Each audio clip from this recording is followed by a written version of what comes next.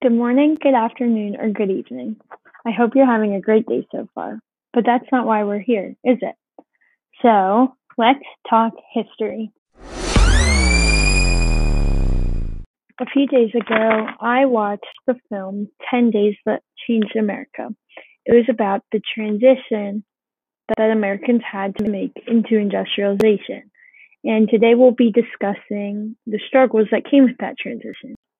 Most of the people during this time worked at a place called a homestead, and a homestead was a steel mill, and steel was a huge part of industrialization because it was used to make railroads and skyscrapers and bridges and so many other things like that.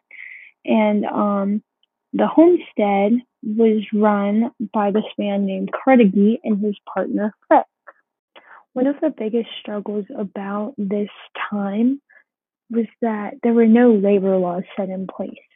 So company owners like Carnegie and Frick didn't have any restrictions, so nothing to prevent them from what the workers would complain about. And the workers complained about dangerous work conditions and low pay and super long work hours and just unreasonable stuff that shouldn't be happening.